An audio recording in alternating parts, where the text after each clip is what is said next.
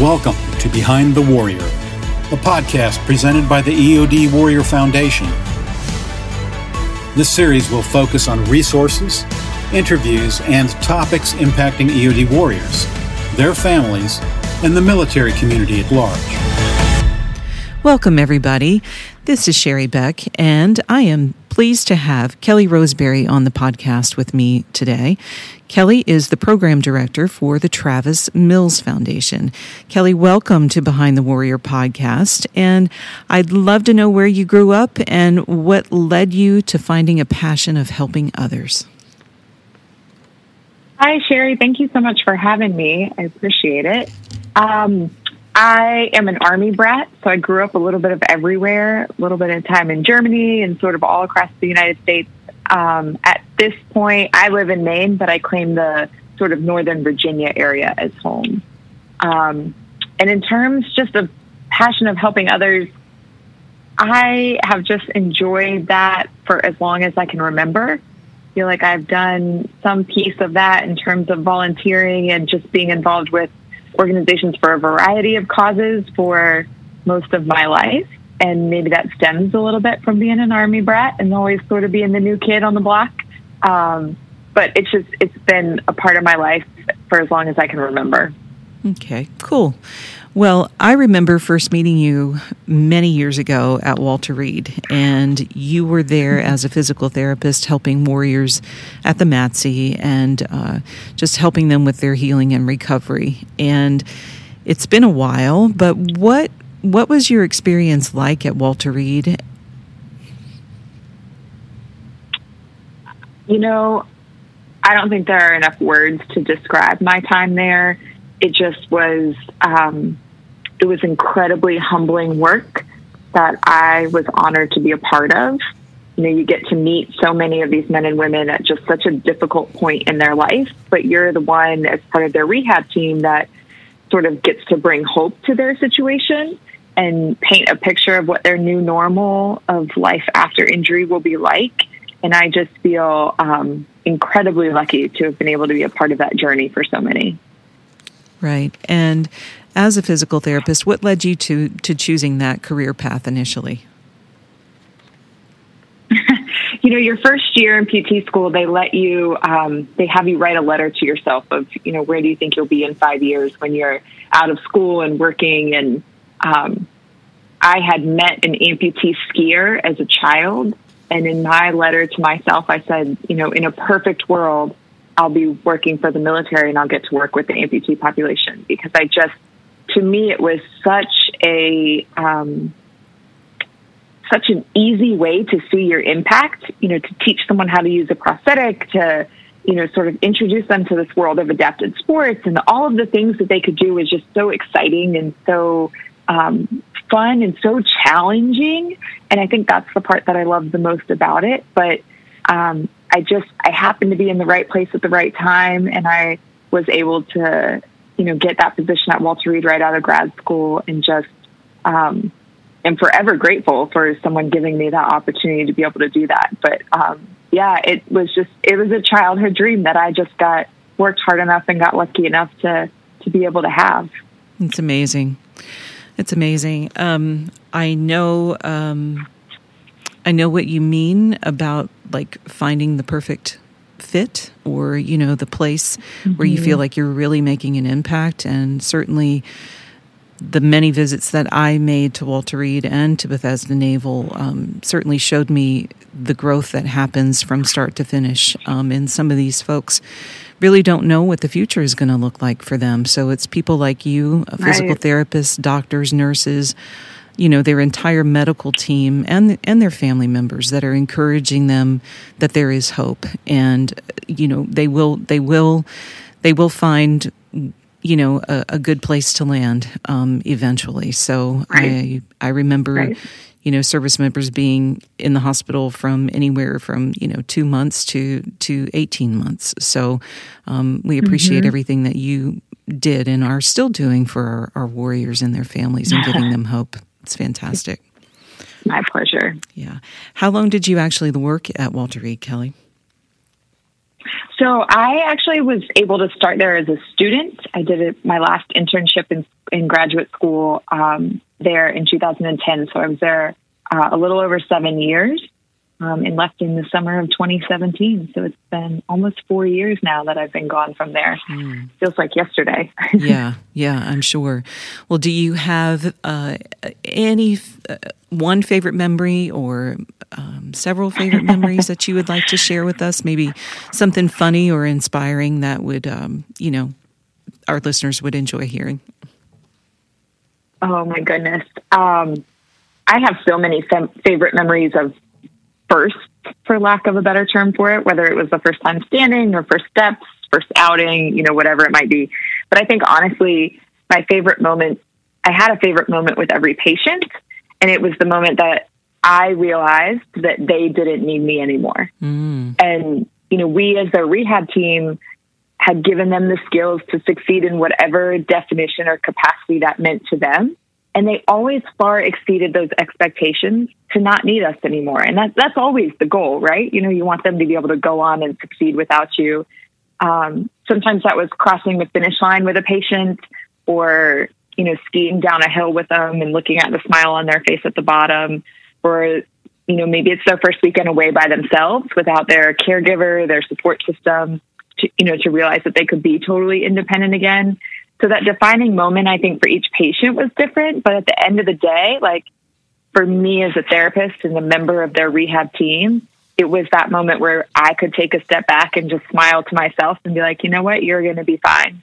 And I had it with every patient that I worked with. And I think you just kind of put those away in the back of your head and, and smile at them and just watch them, continue to surpass those expectations far beyond anything you could ever imagine for yourself. But I think there's a favorite moment with all of them. I could tell some hilarious stories. And many of your listeners are probably, the subject of those memories. But, they all just bring such a personality and a determination that's all their own to their situation and their rehab. And, but they all get to that point where it's time for them to go and they're going to be okay. And I think just collectively, that's my favorite. Yeah, well, that's beautiful. I know that you personally helped many EOD technicians as they were going through, rehabilitation there at Walter Reed. And I can only imagine the stories and the shenanigans that happened. What stays at the Massey, or what happens at the Massey stays at the Massey, right? I like that. I like that a lot. That's right. All who serve in the medical field, as I said before, play such a vital role in helping people get better. So how did you transition from your role at Walter Reed to the Travis Mills Foundation? I'm a believer that rehab is a lifelong process for these men and women, and that there's an entire continuum that starts the minute that they're injured and goes for the rest of their life and affects them and everyone who cares about them. That there's, several dynamics there. And I think that I was fortunate enough, I did an internship before Walter Reed at the hospital, the Landstuhl Hospital in Germany. And so sometimes I saw these patients within 24 hours of being injured. And then you go to Walter Reed and you see them for, sometimes up to 2 years or so. And then now I see people at the foundation that come back that some of them are 10 years post-injury now. I met them in 2010. We're going on 11 years at this point.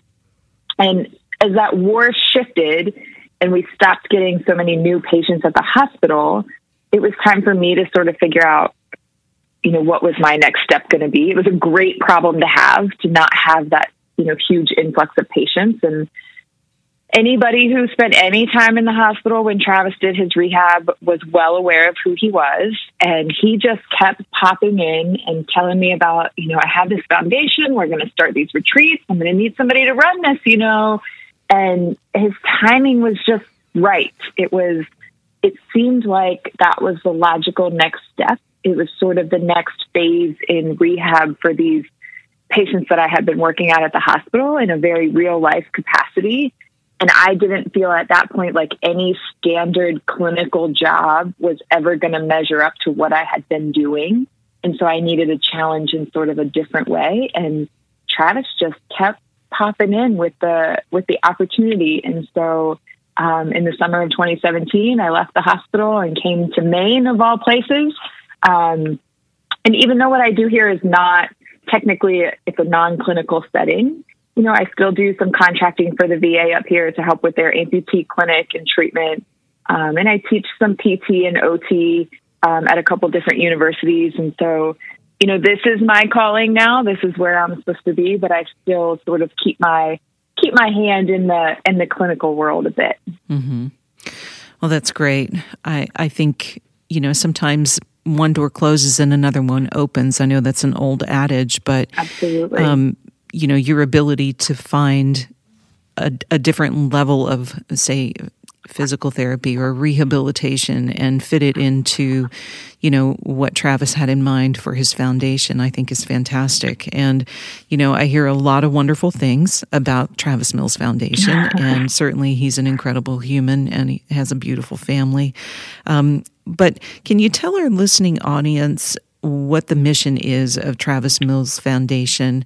When did it start, and how has it evolved since you've been there? Sure. So our mission statement is that we support recalibrated veterans and their families through long-term programs to help these heroic men and women overcome physical obstacles, strengthen their families, and provide well-deserved rest and relaxation. And so we do that in a couple of different ways.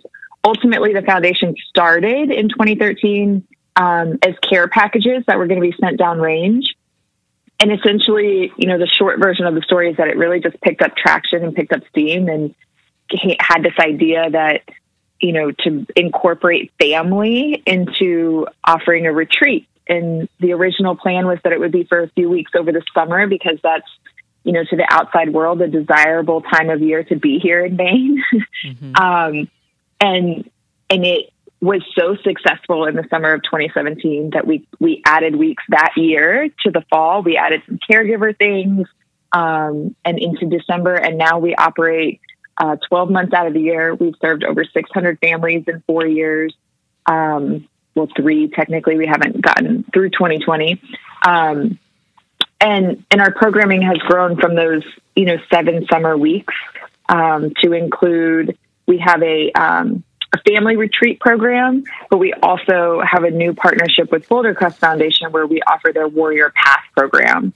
So we can accommodate both the whole family for those rest and relaxation retreats, which offer activities like high ropes course and archery, or, you know, painting, massage, yoga, all kinds of fun things like that, waterfront, kayaking. And then the Warrior Path program is it's focused on alternative training, which teaches service members how to lead a more meaningful life. It's geared towards those that are dealing more with the invisible wounds of war. We recognized as we were offering these retreats that there was a whole population that was suffering that we weren't capturing with our current mission statement.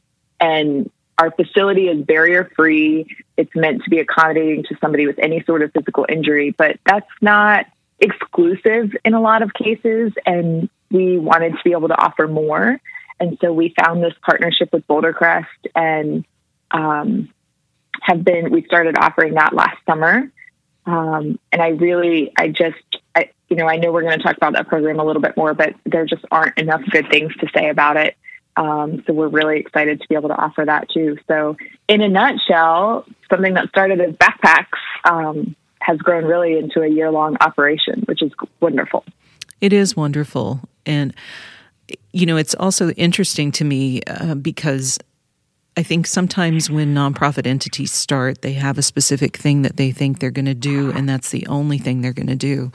And what ends up happening is that you get feedback from your community and the people that you're serving, and you're like, oh, well, that makes a lot of sense. So we could incorporate that too. And then you start to really formulate a plan. And I think it's wonderful the way, you know, the foundation has grown and, you know, the different demographics that you're actually serving now to include families. I think that's fantastic. Right. Yeah. That's one of our cornerstones for sure. You know, that Travis recognized very quickly how important his family was to his recovery process. And due to the severity of his injuries, he was allowed to have his family around a lot more than some others are because he needed more help in the beginning, and recognize that was a space within the veteran service organization world that was less served. And if he was going to do this, he was going to do it with the whole family. Mm-hmm. And so, it has for sure been a labor of love to make sure that anything that we do here can be adapted to anybody's ability. But sometimes the adapted version is the level playing field. And so we'll put families, we'll put the spouse into a hand cycle right along with the service member, or, we're going to be offering sled hockey. And so we'll put everybody in a sled to play so that it's not always the person that's injured doing it differently, where we can make that the standard and see how their family members do with it, which is always kind of fun to watch. But it's a labor of love, and it's something that their needs continue to adapt. And so we have to be able to continue to adapt right along with them so that we're able to offer, whatever it is that they need at that point in their process. Right. Right. Well, giving the family members the same experience, I think, just creates a level of understanding that they can relate to their service member a whole lot more when it comes to the challenges that they face. Mm-hmm. So I think that's a brilliant way to address it. And it also makes everyone feel like they're a little bit, it's more inclusive and like I said, just a level of understanding. So that's awesome. Really good. So tell me about, I know you said, you have the respite programs for the families, and you guys mm-hmm. have introduced the PATH program, which is for combat veterans, but are you also doing the first responders and that sort of thing too in regards to the PATH? In regards to PATH, yes. So in terms of eligibility for our family programs, they have to be post 9/11 service with a permanent physical injury. So anything amputations, spinal cord injuries, traumatic brain injuries, lots of things fall under there. And then for our PATH program, they also have to have post 9/11 service. And if they're a veteran, they have to also have deployed to a combat zone, not necessarily in combat, but in support of combat. So into that combat zone, or be a first responder that has been involved in a critical incident. And so those are basically what it does is sort of level the playing field of everybody that's in that class that's going through, where, they don't have to go through explaining to somebody that doesn't get it. The guides are all veterans or first responders as well. And so, they're just a little bit further down the road in terms of going through the program. They've already been there. They've already done that. There's a level of sort of respect and understanding that you just don't have to earn with someone else. It's already inherent in there. And we've only been offering it since last summer, and I already can't count the number of lives that I have seen as somebody who does not run the program because I am a civilian. The number of lives that I have seen change right before my eyes is incredible. And it's just such a unique program in terms of it being an empowerment program that lets the service member do the work on themselves, as opposed to being a handout or, just sitting and listening. Like, you really have to be active in participating in that curriculum. It's focused on, training, and it's in a language and terms that are familiar to them from their time in service, which I think also makes it unique. It's hard. It's really hard to sort of dig deep and expose things that you maybe have been trying to bury and hide for most of your life. But if they're willing to put the work in, you get out of it what you put in. And it's an absolutely phenomenal program. And Boulder Crest is running that program at 10 sites across the country. Travis Mills Foundation is only one of the sites. We serve sort of the greater New England area. But it's just, I encourage people, if that's something that, you're struggling with, or somebody that's struggling with sort of those just more invisible wounds of war, like to investigate that program a little bit and see if you're ready or they're ready to look into that, to start to make some changes, because it's really, really something special. Right. Well, we are, we've had lots of experience with the PATH program through Boulder Crest initially, and then, it's great that the expansion has happened because they're able to reach so many more veterans, active duty service members, and first responders. So I think it's, we're definitely in agreement with you. It's a wonderful program, and you do have to dig deep. It's not, it's a very intense program, and you've got to very much be willing to open up. You have to be ready. You have to be ready. You absolutely do. I would agree with that 100%. So thank you for sharing about the PATH program. So I'd like to talk a little bit more about the family respite. And if you can just share with me, I understand they have to be post 9/11 with a permanent injury and those sorts of things, but tell me what that looks like. Is it a week? Is it a weekend? Tell me what you have to offer in reference to that. Sure. So it depends a bit on time of year. And obviously COVID has put a wrench in that a bit. We are opening back up this summer to in-person retreats, which we're super, super excited about. So during the summer, typically it's a 6-day stay. This year it'll be 1 day less, just for some extra cleaning purposes. But they arrive on a Sunday and typically leave on Friday. So it's 5 full days of programming. There is a jam-packed schedule from morning to night each day that they're here, but nothing is required that they attend. And so I think that's the part that makes it really unique, because being on the clinical side of it, I have been the recipient of several patients that have gone on a trip here, there, everywhere with whichever organization, and they come back and they're completely exhausted, or they have new wounds or new pain, or they weren't quite ready, or, whatever might have happened to them. And so I thought, when we make the schedule for the people that come that want to go all day long, we're going to give them the chance to do that. But for every person that comes that wants to go, there's somebody that comes that wants to sit on the dock and just watch the waves come by all day long because they're so happy to not be in the hospital. Both are completely fine. So they can participate and sort of pick and choose.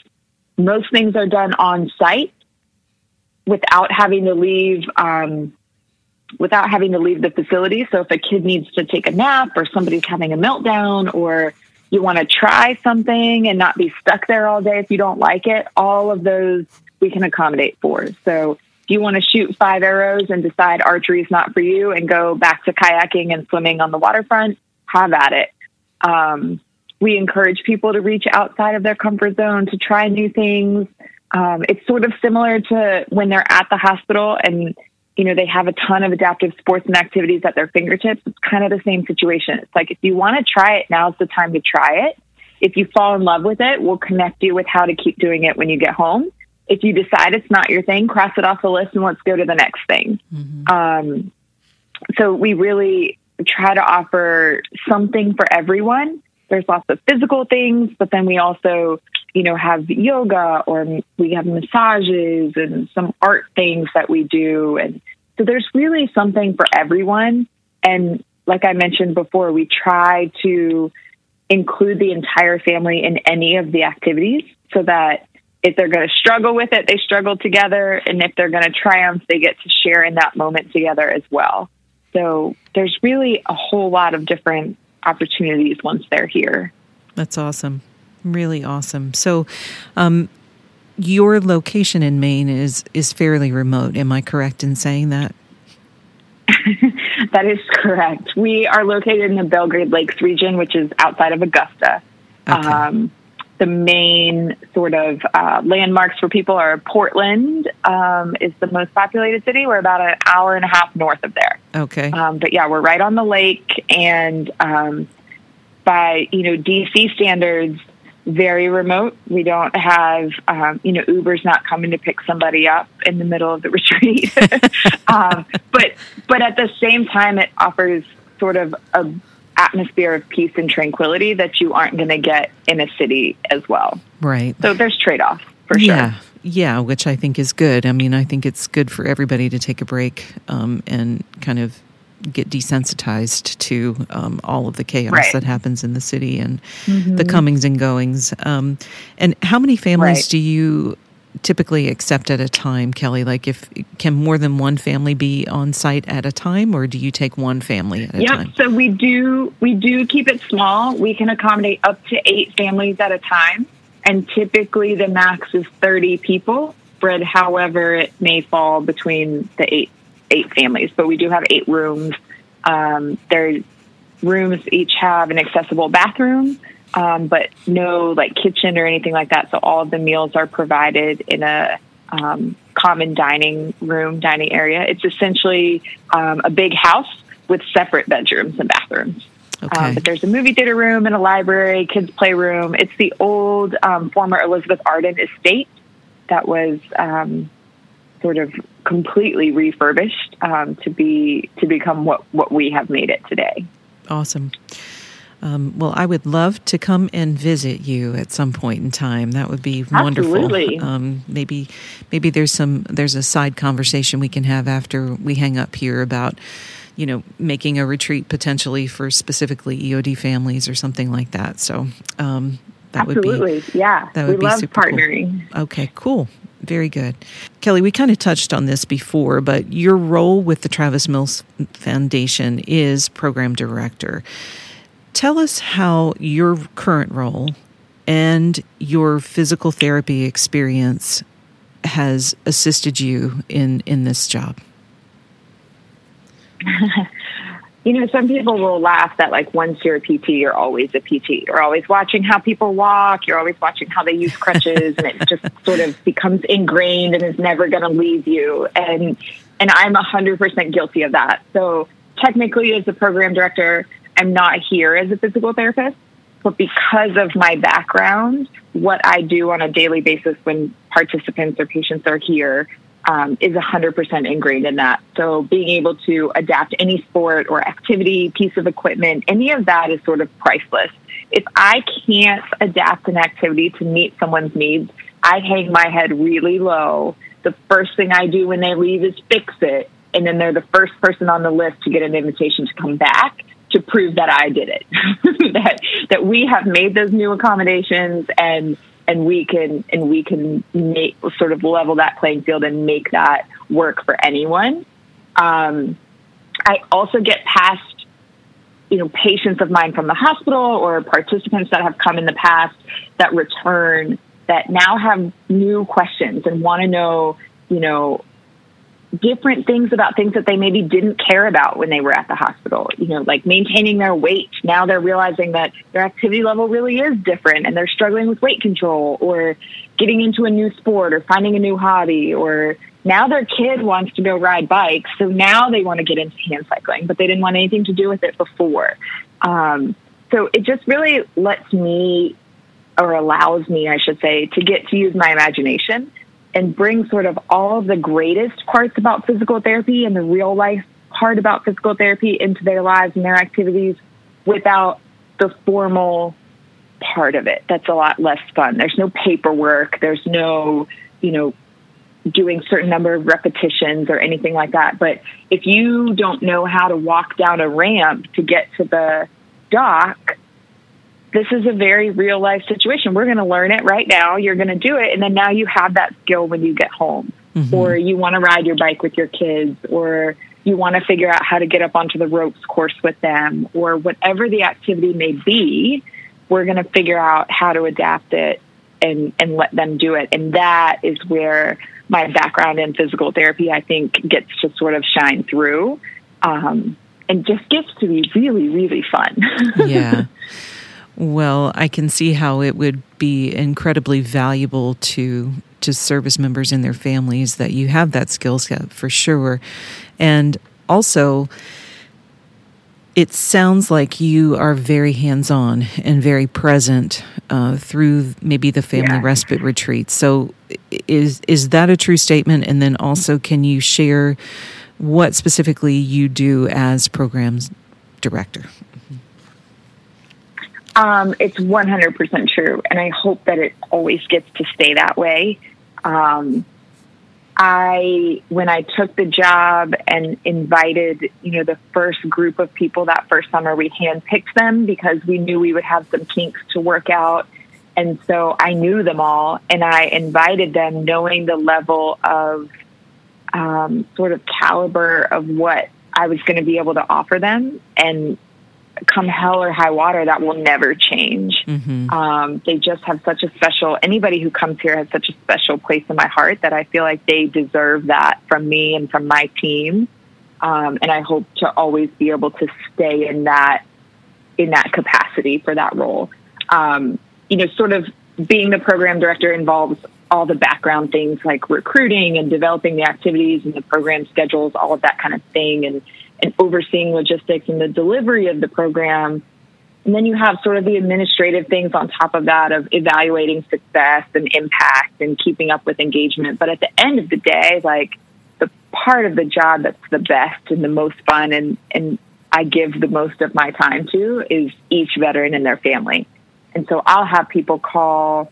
They know maybe whatever they're asking for is not what we do, but if we can't do it, we're going to connect you with somebody that can. And so, to be someone's go-to resource is a very privileged place to be. And so we are always going to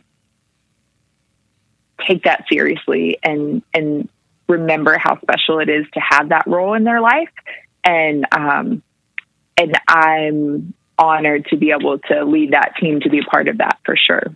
Right. Well, it's always good to have people reach out to you no matter what the circumstances are. And I always like to say, I always say, thank you so much for reaching out, because at least you've given us the opportunity. Whether it's right. The EOD Warrior Foundation helping you is one thing, but if we can connect you with a resource that is of value and will help you, then that's a win too. So right. I think you just... In the nonprofit space, it's a lot about collaborative effort for sure. Oh, absolutely. None of us can be the best at everything. Right. And so to recognize what you are the best at and really good at, and then who else is good at areas that you can't fulfill is huge and mm-hmm. such a resource to the veteran and to their family. And, I say this a lot, but at the end of the day, like, if someone else can help you more than I can, like, I'm the first person to sign you up for that. Yeah. Like, go and talk to this person. They can do this for you and they can do that for you, because there's such power in that, and being, sort of humble enough to recognize that someone else is better at something.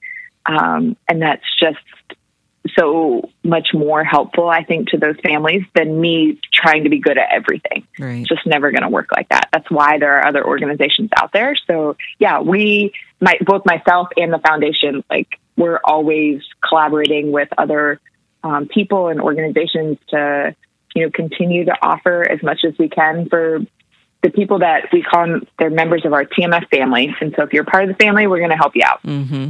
Absolutely. Yep, I understand that. And how many people do you have working under you, Kelly, to run your programs? Depending on time of year. So when we're in season and have programs running, there's close to 10 on the programming team among both programs. And then during the year, we've got 5 of us that are full time during the year. Mm-hmm. So it's a good team. We're full of hard workers, and hopefully, the idea of keeping as many people as we can year round is that there are multiple familiar faces. And I think people are much more willing to come to and ask for help from people that they know and that they're familiar with. And the same thing goes for the PASS program. Mm-hmm. We try to staff that with people that are familiar to the retreat, so that, you make an uncomfortable situation as comfortable as it can be, and as familiar and as, safe of a space as you possibly can. But yeah, there are a lot of hard workers that I get the privilege of working with on a regular basis, which is great. It is great. Very cool. Well, How is the nonprofit space different from working in the government or the civilian sector, Kelly? Are there distinct differences, or do you feel like there are more similarities than differences? Because, I mean, we always hear that, really a nonprofit organization, the biggest difference is the tax status, quite frankly, because in a lot of ways you do run it as a business. I mean, that's the way it goes. Right. Well, there's a lot less paperwork in the nonprofit space in the clinical world of the government. That's for sure. Yeah. I think I was a little bit sheltered from maybe the normal confines of working for the government, given what I was actually doing, and that all of my time was spent with, in the beginning, it was all spent with combat wounded. And so it fell sort of under that blanket global war on terror sort of standards and budget, which was a little bit privileged. Mm-hmm. And it differed in terms of just the clinical world, where my time with my patients was dictated by meeting their goals and nothing else. It didn't, insurance didn't have anything to do with it. Nobody's timeline mattered. It was meeting their goals, which is, in the healthcare world, is just unheard of. That just does not happen. And so I think the biggest difference, just in my unique case, is that, now I just don't see people face to face nearly as often. But I think coming from the clinical world into the non-clinical world is the biggest, sort of difference or hurdle for me, more so than government versus not. There's much less red tape when you do things outside of the government. Right. But, other than sort of the administrative side of the stuff, like, I still get to work with, people that just deserve the utmost respect and the very best that I can offer and we can offer to them. And it's just, I think it's just as special. It's a different capacity and a different point in their life, but it's just as important and it's just as sort of meaningful from our side of it that I think there's a lot of similarities. Yeah, I would agree with that. Well, I talked a little bit with you just moments ago about potentially collaborating, but do you collaborate with other organizations to run your programs, or, could another organization come in and do a program at Travis Mills Foundation? So that's kind of my overarching question. Yeah. So we've done both ways, where we've had another organization come in and sort of run most of their own program or sort of a curriculum of what they were offering. And then we just kind of offered a few little things here and there, and essentially provided the facility and food and things like that. We've also partnered with organizations where we run our program, but it's full of their people. And so we have them all apply together and pick the same week, and we make those arrangements. So there's definitely room for both. And again, I would say it's a continuum. There can be, any sort of mix and match if there are certain things that, you want to make sure get done or that are offered, or time of year, something like that. So yeah, I think there's lots of possibilities for that. Cool. We'd be happy to talk about that. Okay. Well, I look forward to doing that because I'm the director of programs for the EOD Warrior Foundation. So I, right. Yeah. Part of my role is absolutely planning and doing the logistics and partnering with other organizations to host retreats. So I would love to chat with you at another time. Absolutely. All right, cool. Well, Kelly, can you tell our listeners how they can learn more about Travis Mills Foundation? Absolutely. So I think the first thing to do would be to visit our website, which is travismillsfoundation.org. There's lots of information in there. And then, from there, you can send an email or follow us on social media. You can follow Travis on social media. He's always up to something, whether it's posting a funny video or sharing things or stirring the pot or, whatever it might be. He's always got something up his sleeve. So, there's that option as well. But yeah, there's just there's lots of different ways, particularly if you need to get in contact with me. Sending any sort of an email into the foundation will eventually find its way to me if that's the most appropriate place for it. There are links on there for events that we're hosting or doing that people can participate in, as well as at any time the Warrior Pass application is always open on the website. And then a request for a family application is on there. So we use that as sort of a screening tool just to make sure that people are eligible and appropriate. And then from there, our application is only open certain times of year for different seasons of retreat, but the request is always open on there. So if you're interested in retreat, those two options are available on the website. But that's the best place to start to get, just basic information. All right. Thank you for that. And did I understand, I know you said social media, but so do you guys have a Facebook page and Instagram and all those accounts too? We do. Okay. I am not super social media savvy, but there is a Facebook page and an Instagram page, and those I'm familiar with. And then I believe there's also everything else, like LinkedIn and Twitter and all of those kinds of things. But thank goodness that's not my responsibility to be updating those. But Facebook and Instagram we have. And then once families have come and participated in a retreat with us, then we also have a private Facebook group, which is where we offer continued programming and opportunities to people once they have come here. Mm-hmm. So sometimes it's little friendly competitions for giveaways or drawings or, weekly yoga. That's really sort of ramped up in this COVID world of being able to offer virtual activities and things to our families. So once they have come, they're part of that TMF alumni network and they get added into the private Facebook group as well. But publicly facing, we've got the Travis Mills Foundation Facebook page and Instagram page. Okay, perfect. Great. And I'll list those as a resource when I do the write-up for the podcast, Kelly, so everybody can, have that link also. Oh, great. Yeah. And great. Are there any exciting plans for the future? Yes, we are actually breaking ground in September of this year, 2021, on a health and wellness center building that's going to be right on site, connected to the retreat building.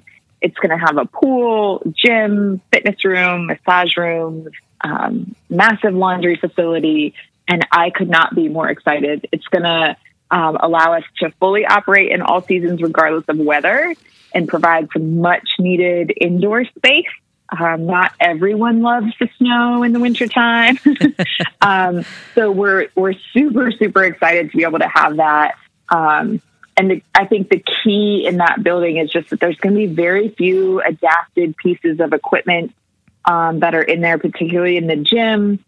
And the idea behind the programming with that is just to be able, to offer something that's real life. And, if we need to teach people how to use stuff in the gym or get around in the gym, I want to do it in a place that's going to resemble, the average Planet Fitness, LA Fitness, Gold's Gym, whatever you have in your community. There's no point in my mind to teaching somebody how to use a $200,000 adapted elliptical that they're never going to see again when they go home. There's no carryover effect there. And so, we're so excited to be able to expand our programming options with the pool and the gym in this new building, which supposed to be finished by the summer of 2022. So we're going to break ground in September. So keep your eyes out on that. Watch the progress of that, and then watch how far we can take that once it's done, because we're really, really excited. Yeah, well, that is very exciting news, and we'll just offer another layer of support, which I think is great. Thank you. You're welcome. Well, Kelly, it has been really great to speak with you, and I appreciate you taking the time out of your busy schedule to chat with me on today's podcast. Pleasure. And your level of dedication, your skill set, just your personality, and I can feel the compassion in your voice when you talk about helping our service members and their families and our first responders. And there's nothing that feels better than interacting with someone who is sincere and has all of the right intentions in place. So I think between what you offer and working with the Travis Mills Foundation is fantastic. And I absolutely look forward to having further conversations with you guys. And also, if there is an EOD family that comes through your program and has additional needs, I certainly hope you would reach back to us and as a resource as well. And of course, thank you so much for having me and for, just giving us the platform to sort of share our foundation and our mission. And, like we've said, there's so much room for collaboration and, to be able to give these families as much as we possibly can is just, it's a privilege, honestly, for us to be able to do it and for us to work with others to do it. And, we're grateful for the opportunity. Absolutely. Well, before I let you go for real, I have a couple of just favorite questions that I like to ask. It's called What's Your Favorite? And I would love to know if you have a favorite author or a book that you'd like to share. I actually run a book club for our alumni group, and we just read The Nightingale by Kristen Hanna. And I think right now that's probably sitting at the top of my list. Mm-hmm. I have a 7-month-old, and so anything that can capture my attention to the point where I don't want to put it down and go to bed at night really has to be something that's good. Nice. So I think right now The Nightingale would probably be my favorite book. Okay, awesome. Do you have a favorite time of day? If you had asked me this a few years ago, I probably would have said nighttime, but I'm the most productive in the morning, and I like being able to get as much done as I can before needs of life sort of get in the way. So I'd say I'm a morning person now. Mm-hmm. Gotcha. Yeah. And do you have a favorite food that you enjoy? Do peanut butter M&Ms count? Yes, absolutely. I'm a sucker for a peanut butter and chocolate combo for sure. So yeah, I think peanut butter M&Ms are probably my favorite. I like it. That's a food group, isn't it? I think so. Right? Candy. That's right. I have a degree in nutrition. I probably have several professors that would just roll over at that answer, but yeah. But you know what? Sometimes you have to have a little comfort food in your life, and if that's what your go-to is, it's pretty harmless. So, there's a place in every diet for every food, right? There is. And just one more. Do you have a favorite way that you like to unwind, Kelly? I'm a fan of anything that's outside. I love to run. And I think when I was in grad school, that was the one time of day that I couldn't study or, be on a phone call or answering emails. Nobody could need anything from me. And so that's sort of like that absolute me time. So I think running is probably at the top of that list. Cool. Very cool. Well, that all sounds wonderful, and you're making me hungry about those peanut butter M&Ms. So I'm going to go eat my lunch after I hang up with you. So there you go. Yeah.